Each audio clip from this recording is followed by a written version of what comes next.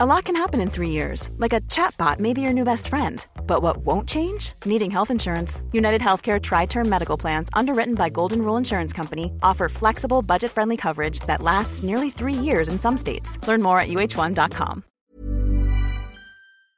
Content warning. Check the show notes for more information. It's March 24th, 1976, and another remarkable event is about to be uncovered by Ariel, Rebecca, and Ali, the Retrospectors. Okay, so I'm going to play a little game and you can play along at home.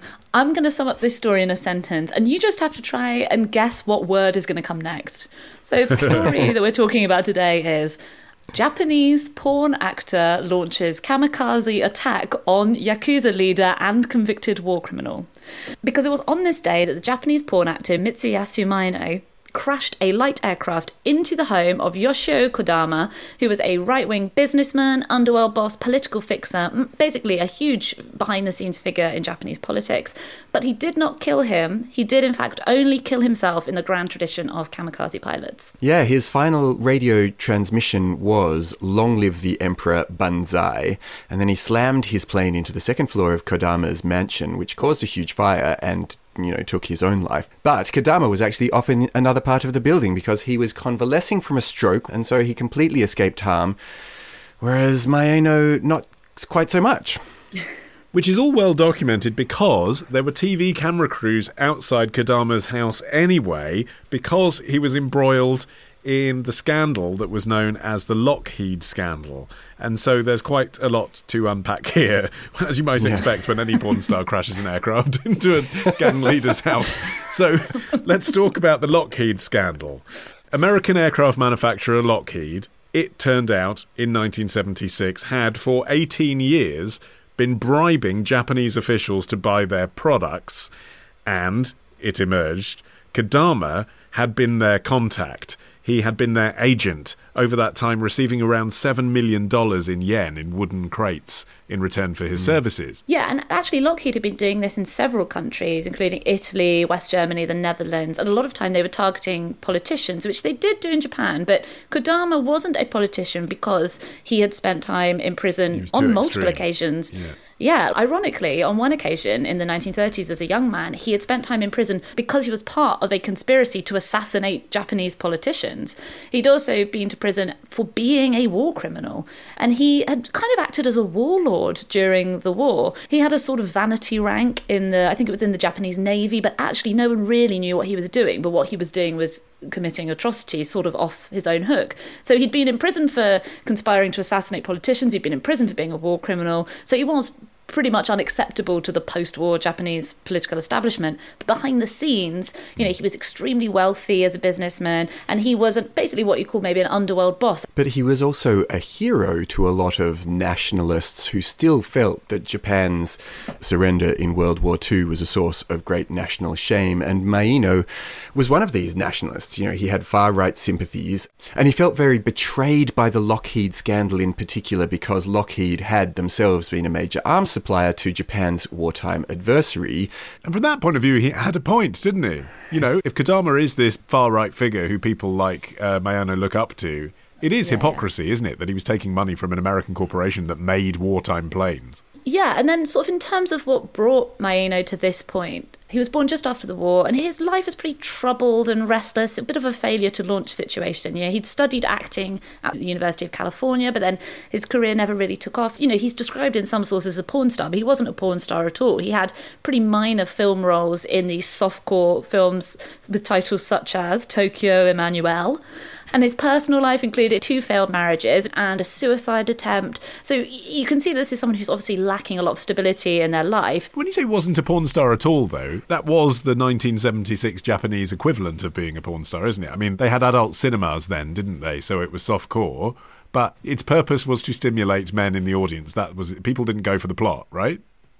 Yeah, but he wasn't a star. I mean, if that's probably the closest thing that there was in Japan to porn, but he was not the leading man in these movies at all. I didn't realise you were taking issue with the star part. The star and not the porn. Okay, fine.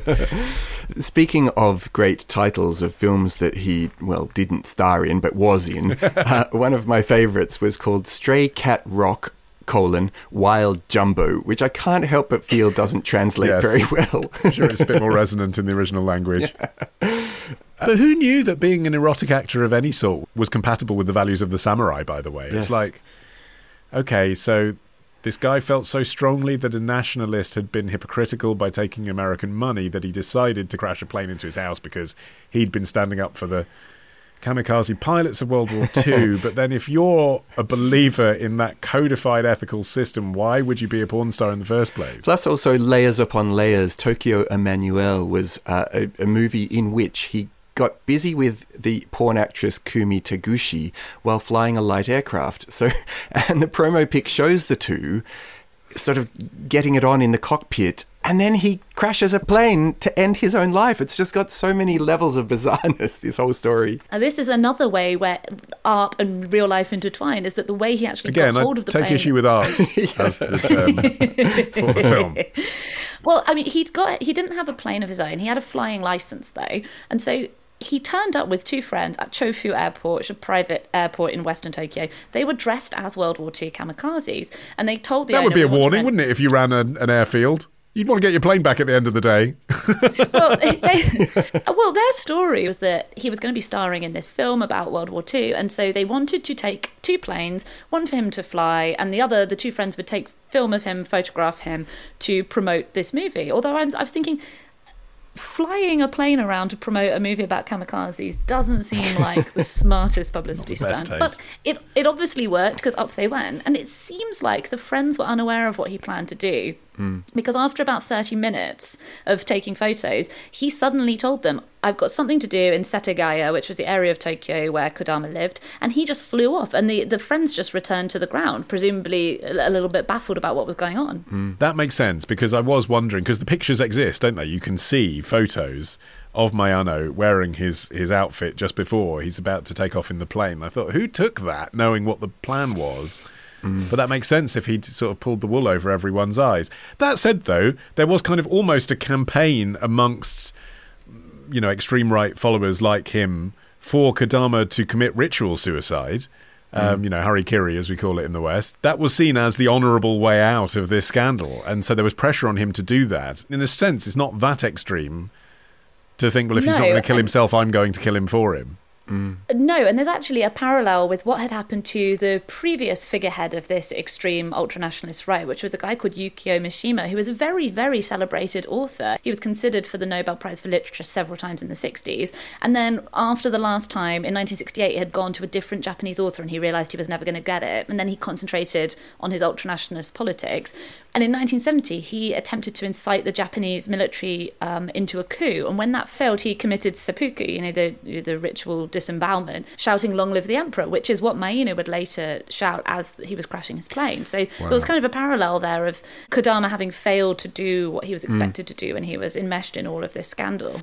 Just because he wasn't a celebrated enough novelist. Yeah. You watch out and see what happens if we don't get nominated for Best Daily Show at the British Podcast Awards. I mean, the Yakuza themselves sat in this interesting midpoint between legality and illegality, and some say they were sort of necessary for Japan's reconstruction, that acted as an extra legal force capable of getting things done quickly in this really desperate post-war period. And the Yakuza did help with Japan's reconstruction, just as the Vanderbilts built America's railway network in this kind of by any means necessary way. And Kodama himself helped the rise of the Liberal Democratic Party, the LDP, which has been in power for most of the period ever since. Which is perhaps why he wasn't charged with any really unpleasant crimes for having taken all this money from Lockheed. He was charged with the evasion of taxes for not having declared the sums passed on to him in wooden crates, but not for intimidating officials,